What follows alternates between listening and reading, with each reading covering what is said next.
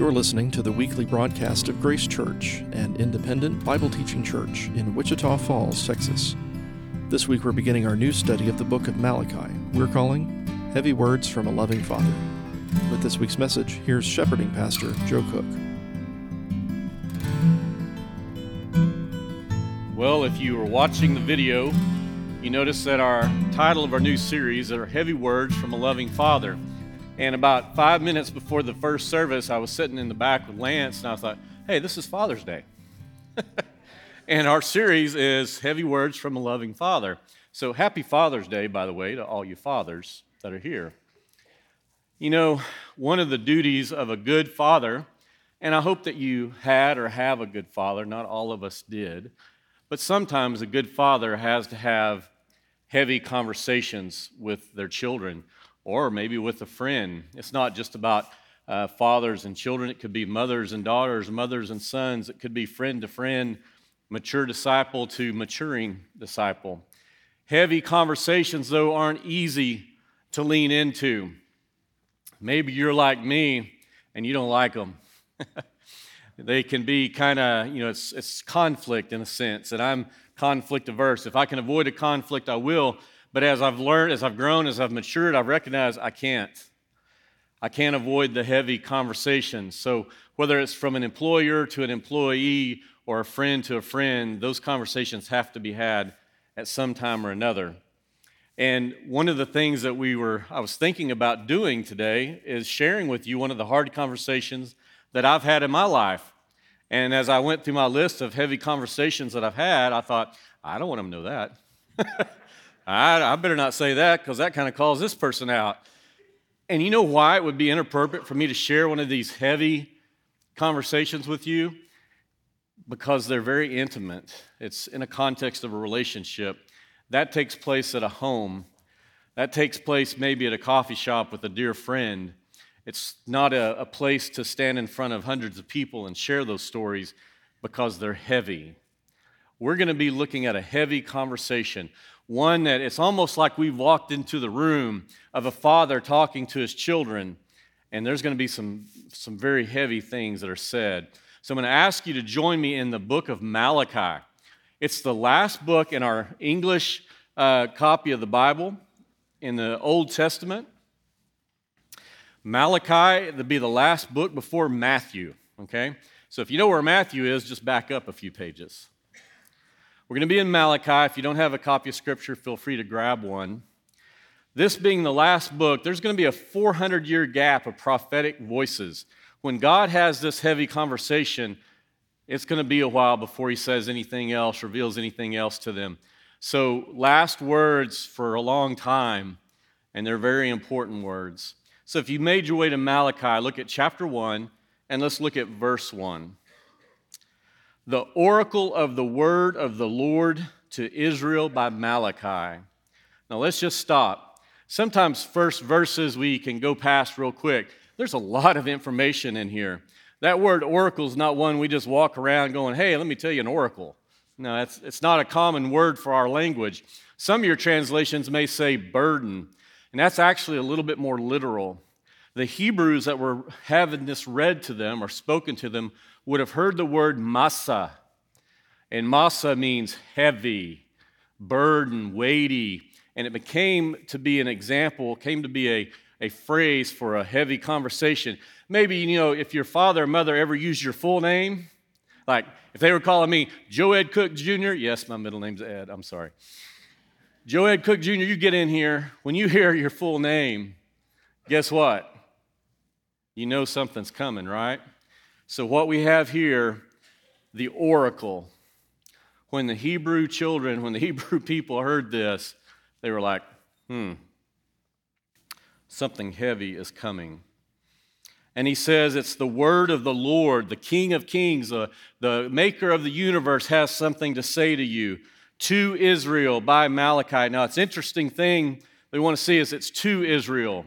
Why would we have a hard conversation? Why does God do this? I'm going to quote for you my friend, someone you know, Lance Bourgeois, our senior pastor. He has a really good way of saying this, of explaining why we would lean into hard conversations. He says this: We will continue to step into awkward conversations because of the significance of the relationship. I've heard him say that multiple times, and I asked him if I could quote it because it succinctly explains basically what is happening here. We lean into hard conversations. God leans into hard conversations because he cares, because the relationship is significant.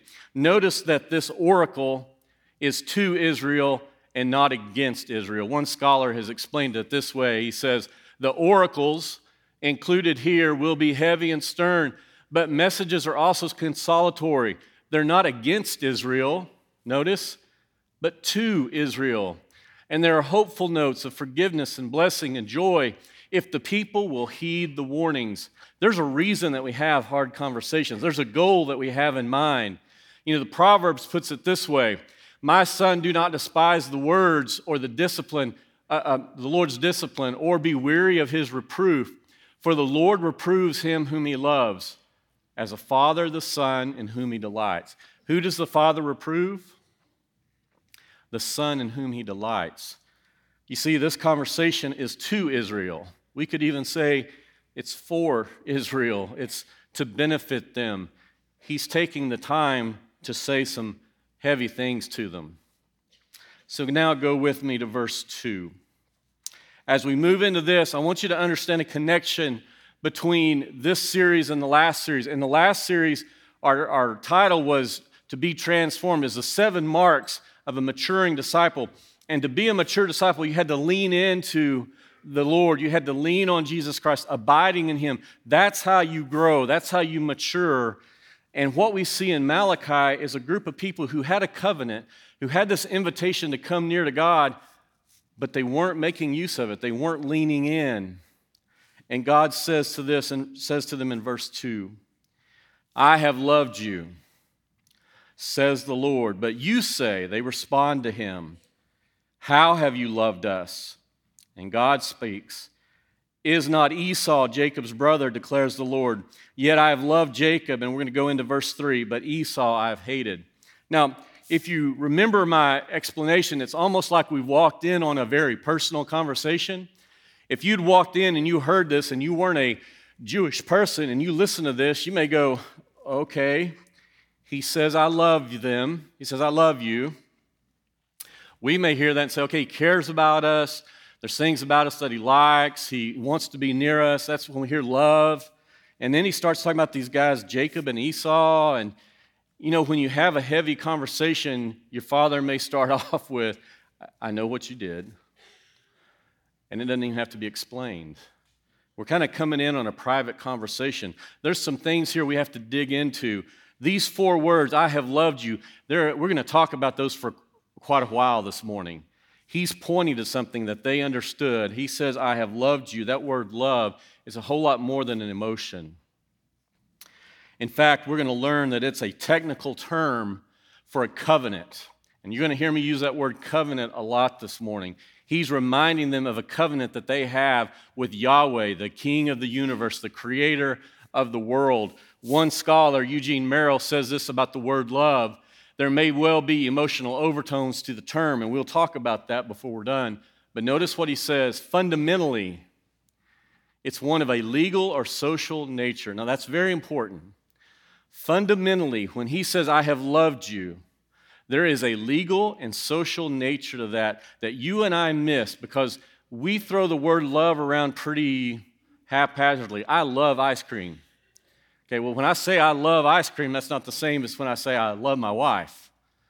Okay, the context matters. There's a context here, and those references to Jacob and Esau are going to help us in a moment. But what I want you to understand is they knew what he was talking about, so I'm going to tell you what he's talking about. We're going to do a little rewind this morning. We're going to talk about this idea of a covenant. Now, what we're going to do is I'm going to take you to some passages in Genesis. We obviously don't have time this morning to totally exegete the Abrahamic covenant. For those of you that have been around studying the scripture for a while, you will know that would take some time. That would be a series in itself. So in your notes, in your YouVersion or in your bulletin, there's some scripture references. I would encourage you to go and read a little bit more about this. If some of this sounds like I'm maybe going a little too fast, we're going to kind of hit a few high points. 1,400 years earlier, God approached a man by the name of Abram, and he made some promises to him. This man Abram's name would be changed to Abraham, which is a name you've probably heard. And he makes three basic promises. I'm going to give you land, I'm going to give you seed or offspring, and I'm going to bless you. And there's going to be a series of blessings. Not only am I going to bless you, but I'll bless those who bless you, and you will be a blessing. So there's a lot of blessing involved in this promise. And Abraham believed him. Now that's amazing.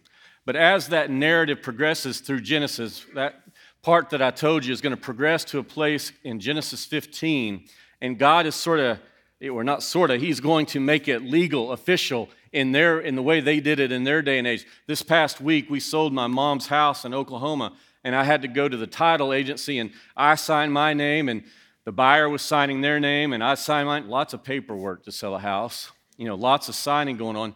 So a covenant is a little bit like a contract, but not exactly. In ancient times, they would take sacrificial animals, and they would cut them in half, and they would put them in two rows.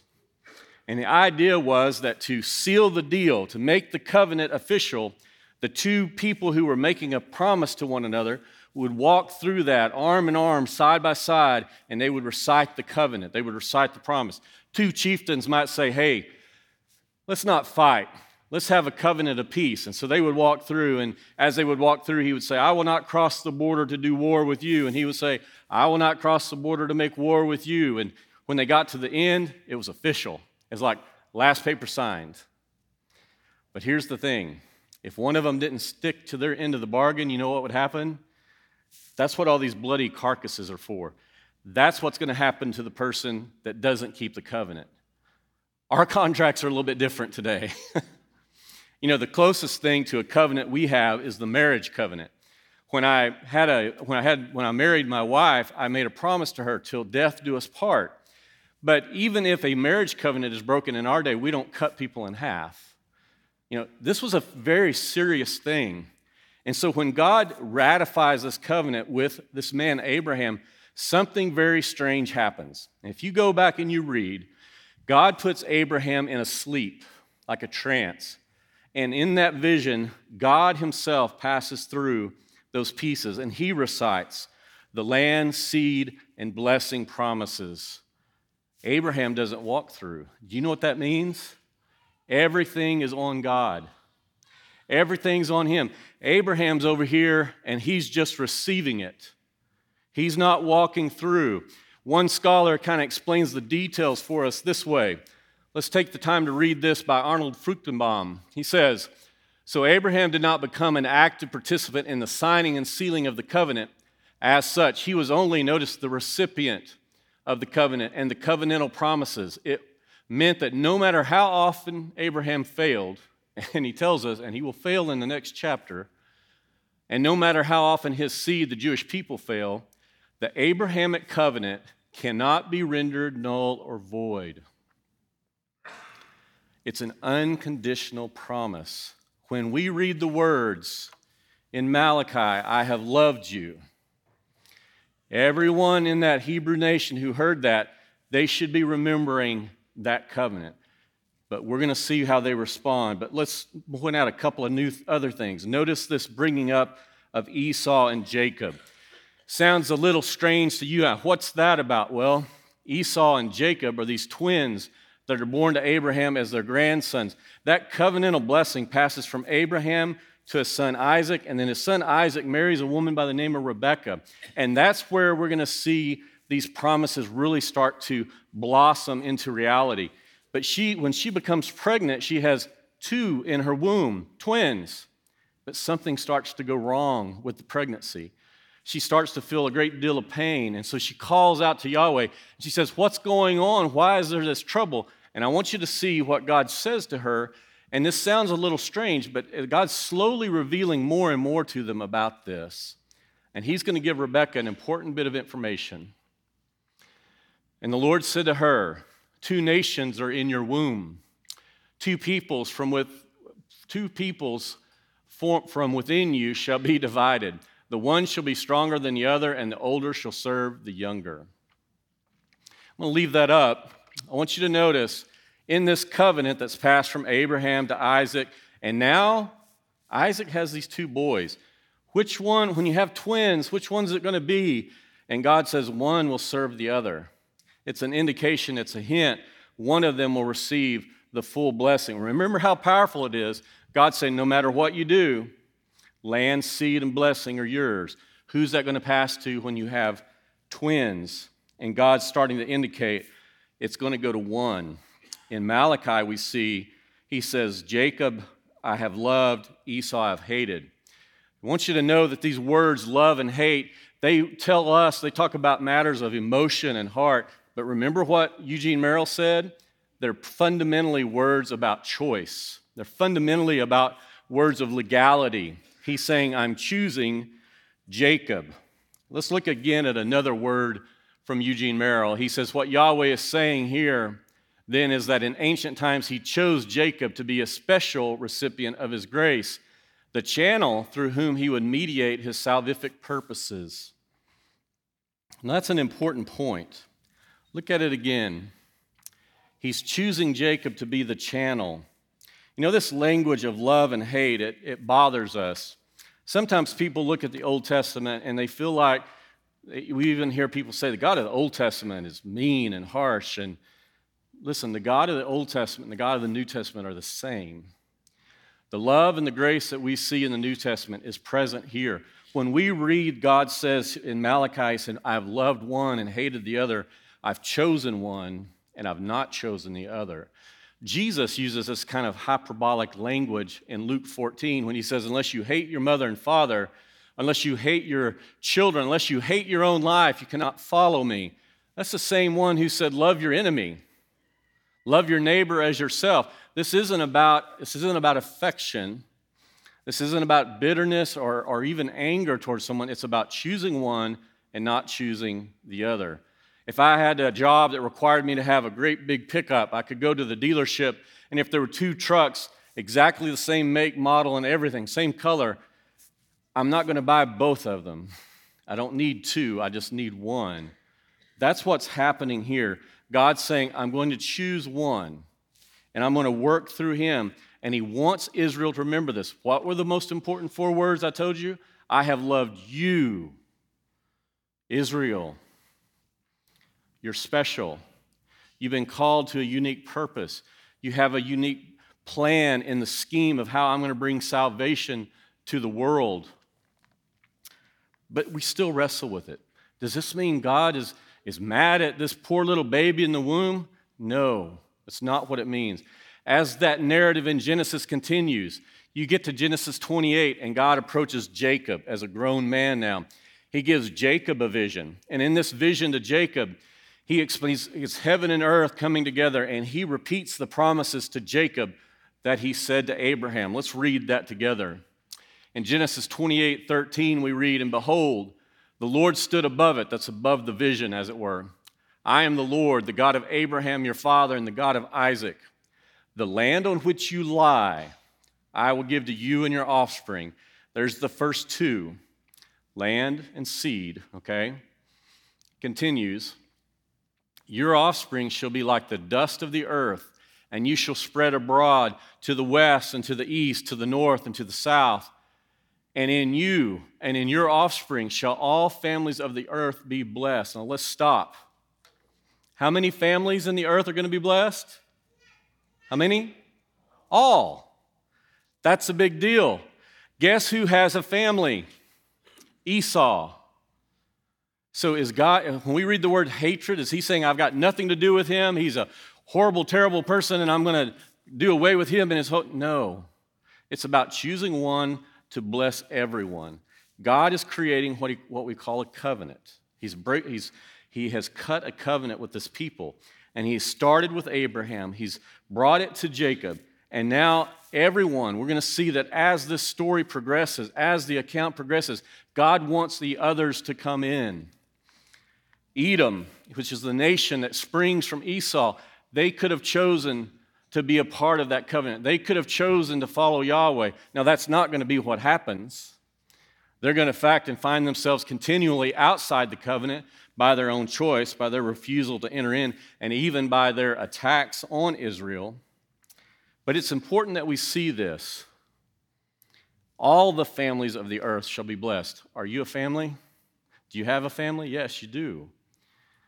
God's approach to the human race has always been to create a place, to create walls where people could come in, they could be loved, they could be provided for, and he's offering that to that whole region, that whole area. God says, I have loved you. He says, I didn't use Edom, I didn't use Esau. Jacob, I've used you, and you're special and you're unique. When Derek was up here, he told us, recited for us John 3:16, for God so loved the world, the whole world.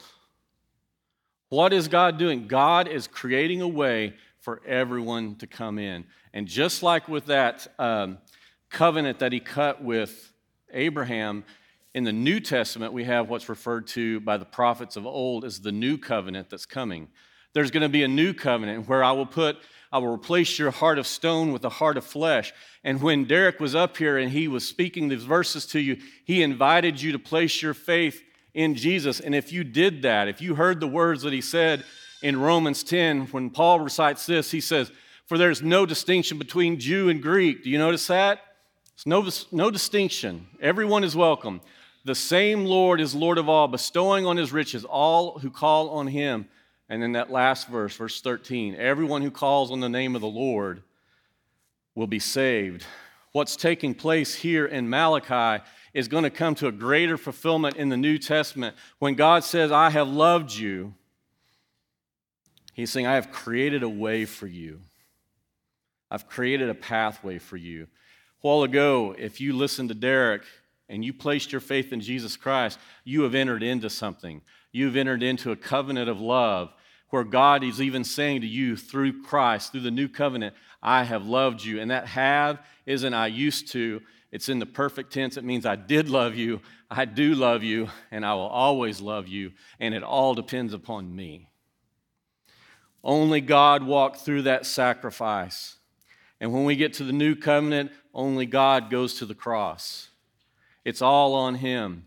We have a security. We have a blessing. And when he's talking to the people through Malachi, he's telling them, don't you see how I've blessed you? I have loved you. Now look at their response. They say to him, how have you loved us? The audacious ingratitude. I don't know if you ever had a strong-willed child, strong-willed grandchild, maybe a strong-willed neighbor, which is even worse than children. Okay. What are they doing in your house? So 5 minutes before dinner, can I have a piece of cake? No, you'll ruin your dinner. They stomp their foot. You don't love me.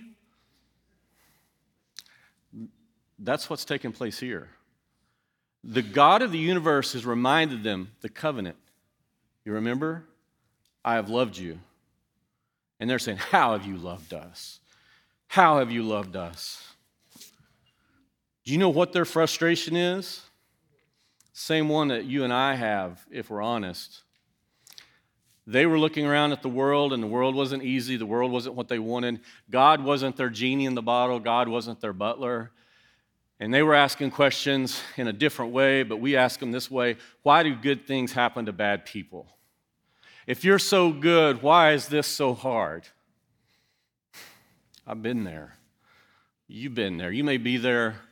You may be there right now.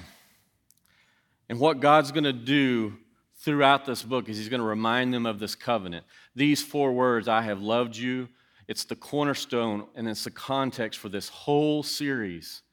We have to remember when we sit down at the table that we're sitting down before a loving, good Father who has committed himself to us, not based on our goodness or our behavior, but on his character. I have loved you. And now he's going to illustrate that for them by pointing out a little history. So look again with me. We're going to pick up where we left off in verse 3. We're going to read through verse 5. Starts off, he says, I have laid waste. This is God speaking, and he's talking about Edom, the nation that came out of Esau. I have laid waste his hill country and left his heritage to the jackals of the desert. If Edom says, we are shattered, but we will rebuild the ruins, the Lord of hosts says, they may build, but I will tear down. And they will be called the wicked country, and the people with whom the Lord is angry forever. Your own eyes shall see this, and you shall say, great is the Lord beyond the border of Israel. God's saying, I'm going to use your brother, so to speak, as an example. Now, he had the option to follow Yahweh, but the reality is that Esau and then the nation that came from him, Edom, they opposed Israel. When they came out of Egypt, God said, don't mess with your brother Edom. I'm protecting him. But then Edom did the exact opposite. They attacked Israel. They persecuted Israel. They celebrated it when Israel was under attack. And one of the promises to Abraham is, I will bless those who bless you, and I will curse those who curse you. But now I'm going to tell you, if we were to compare the history of Israel over 1,400 years and the history of Edom over 1,400 years, and we were to weigh their sins, it would be real hard to tell who was the worst. Maybe we could say Israel's were worse because they had the most revelation. And yet God's saying, you know that nation, you know your nation, you know their history, you know your history, but they're going to disappear. They have sowed wickedness, and they will receive and they will reap wickedness. They have pursued wickedness. They have decided to be outside of the covenant, and that is where they shall remain. In fact, I'm going to call their land the land of wickedness. And they have chosen that path, and that's the path that they will be able to go down. But he says, but you, even though you've gone down that path, I'm not done with you. Something happened in the 5th century BC, which is about the time that Malachi is writing here. A warring tribe of people came in, the Nabateans, and they wipe out the Edomite territory. So much so that the Edomites have to flee, and they kind of get dispersed into other nations. And that word Edom and the term Edomite kind of disappears. You're never going to walk down the street here or anywhere in Israel and meet someone and say, hey, where are you from? What's your ethnicity? And they're going to say, I'm an Edomite. That's not going to happen. Because God said their time is done. Now, they had 1,400 years, by the way, to catch on.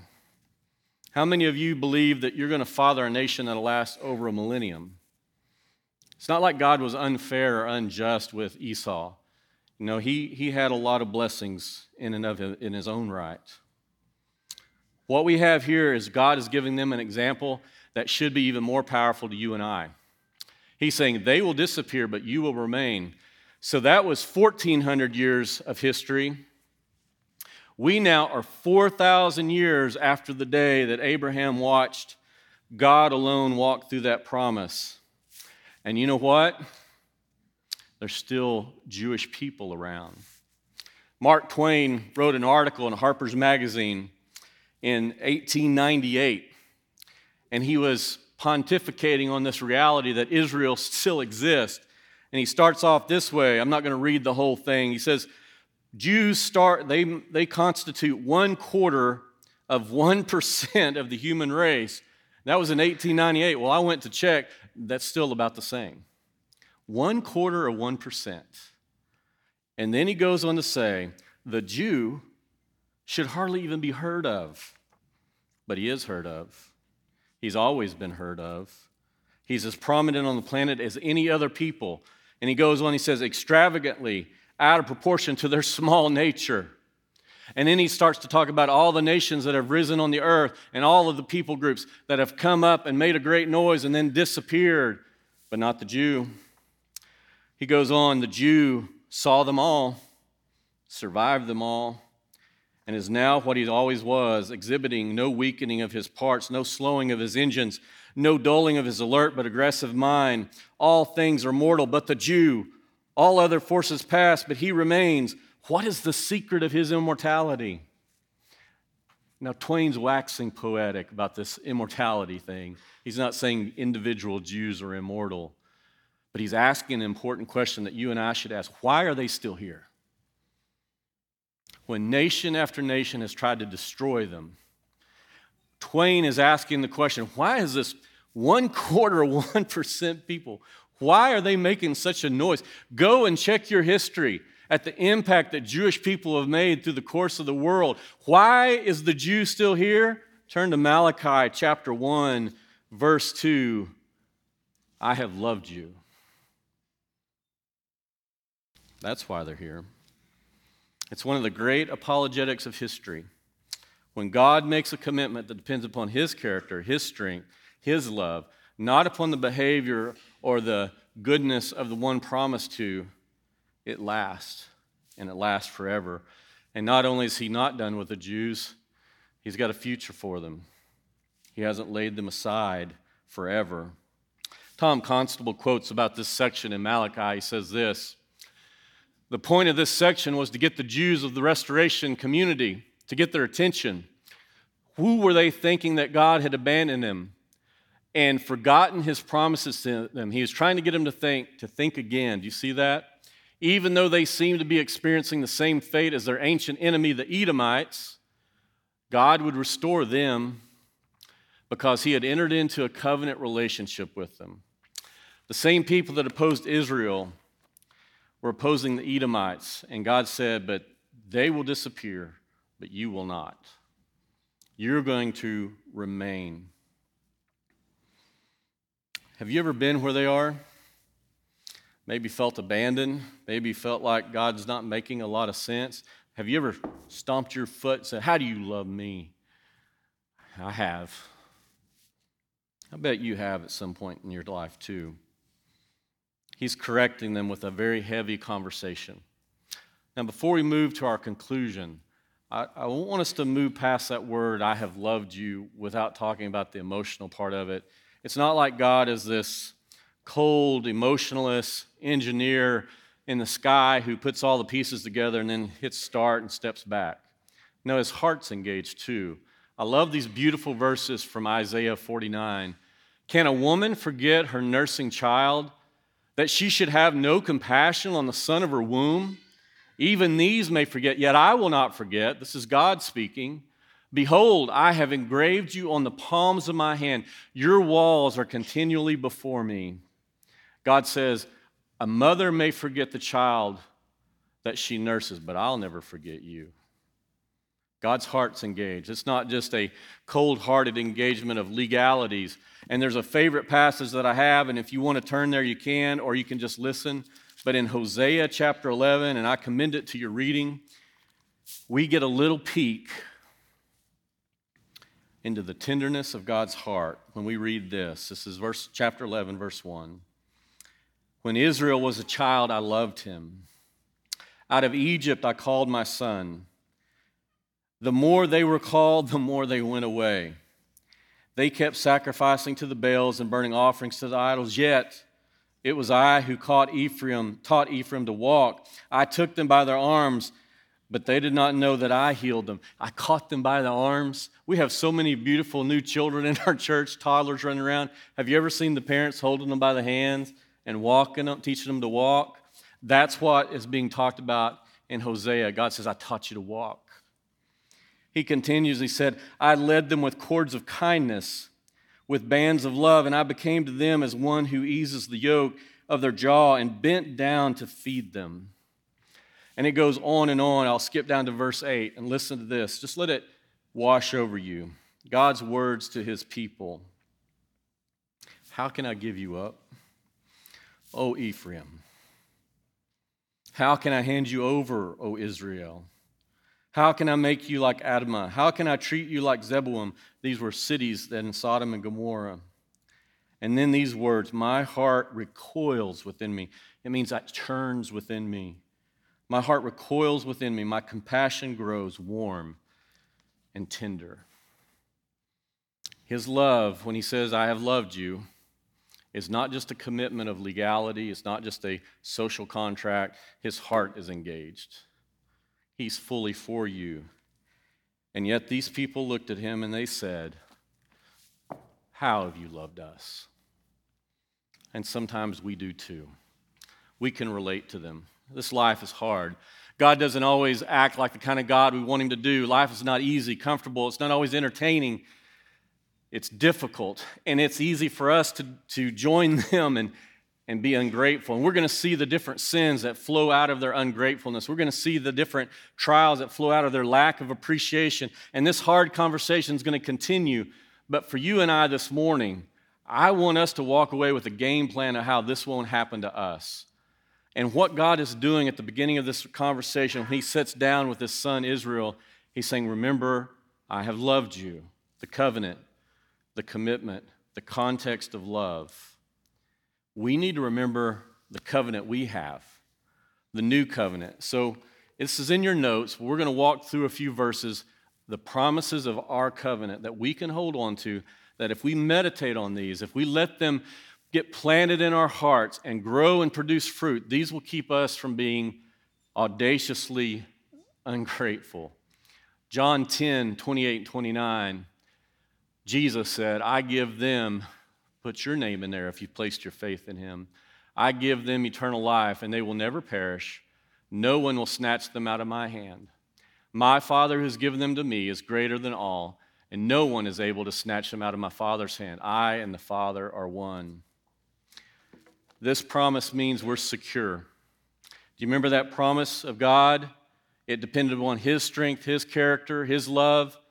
In the new covenant, our security, once you place your faith in him, once you're born again, you're as secure as the strength of the hands of God himself. We don't have to be afraid of being kicked out of the family because of our behavior.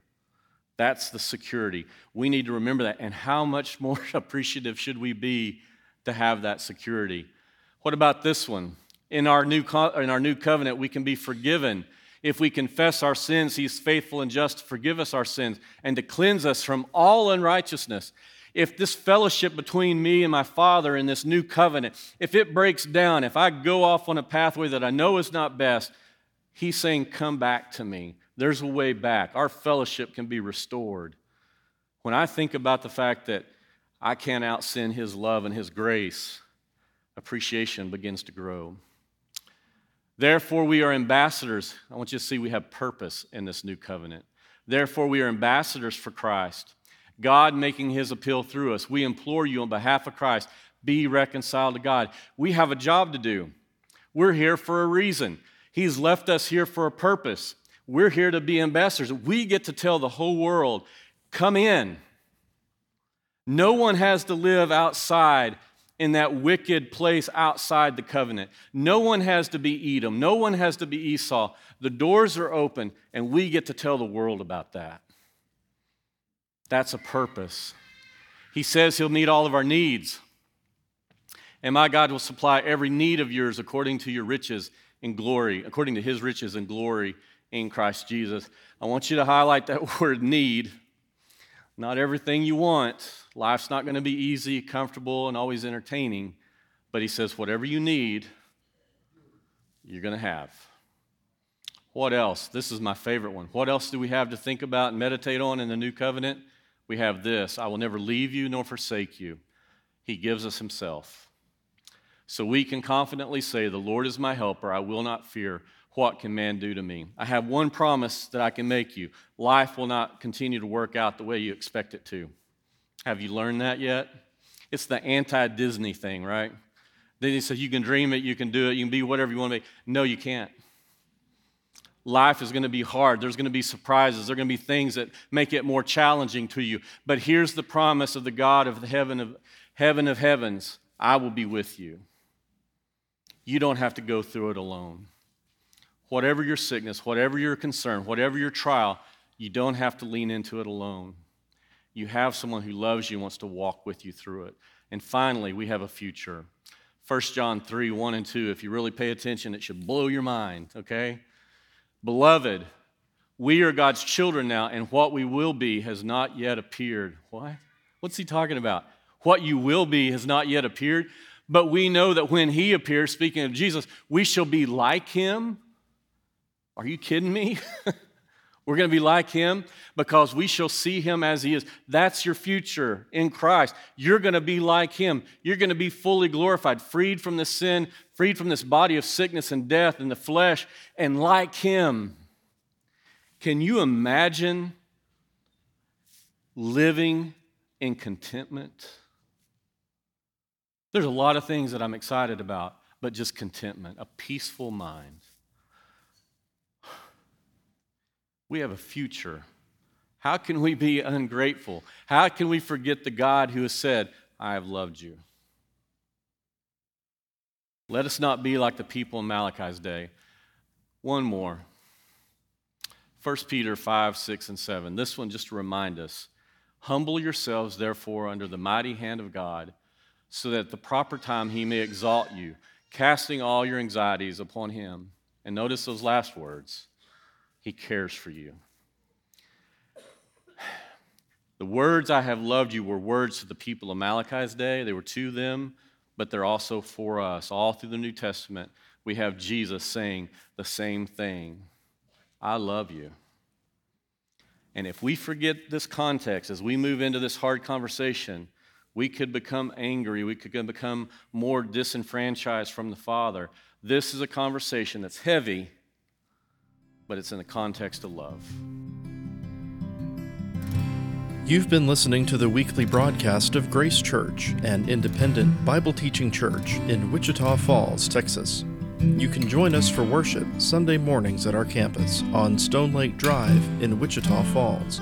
Stream services live online at gracechurch.com or subscribe to our podcast, published on Apple, Google, and Spotify. From all of us at Grace Church, thanks for listening. We'll see you next time.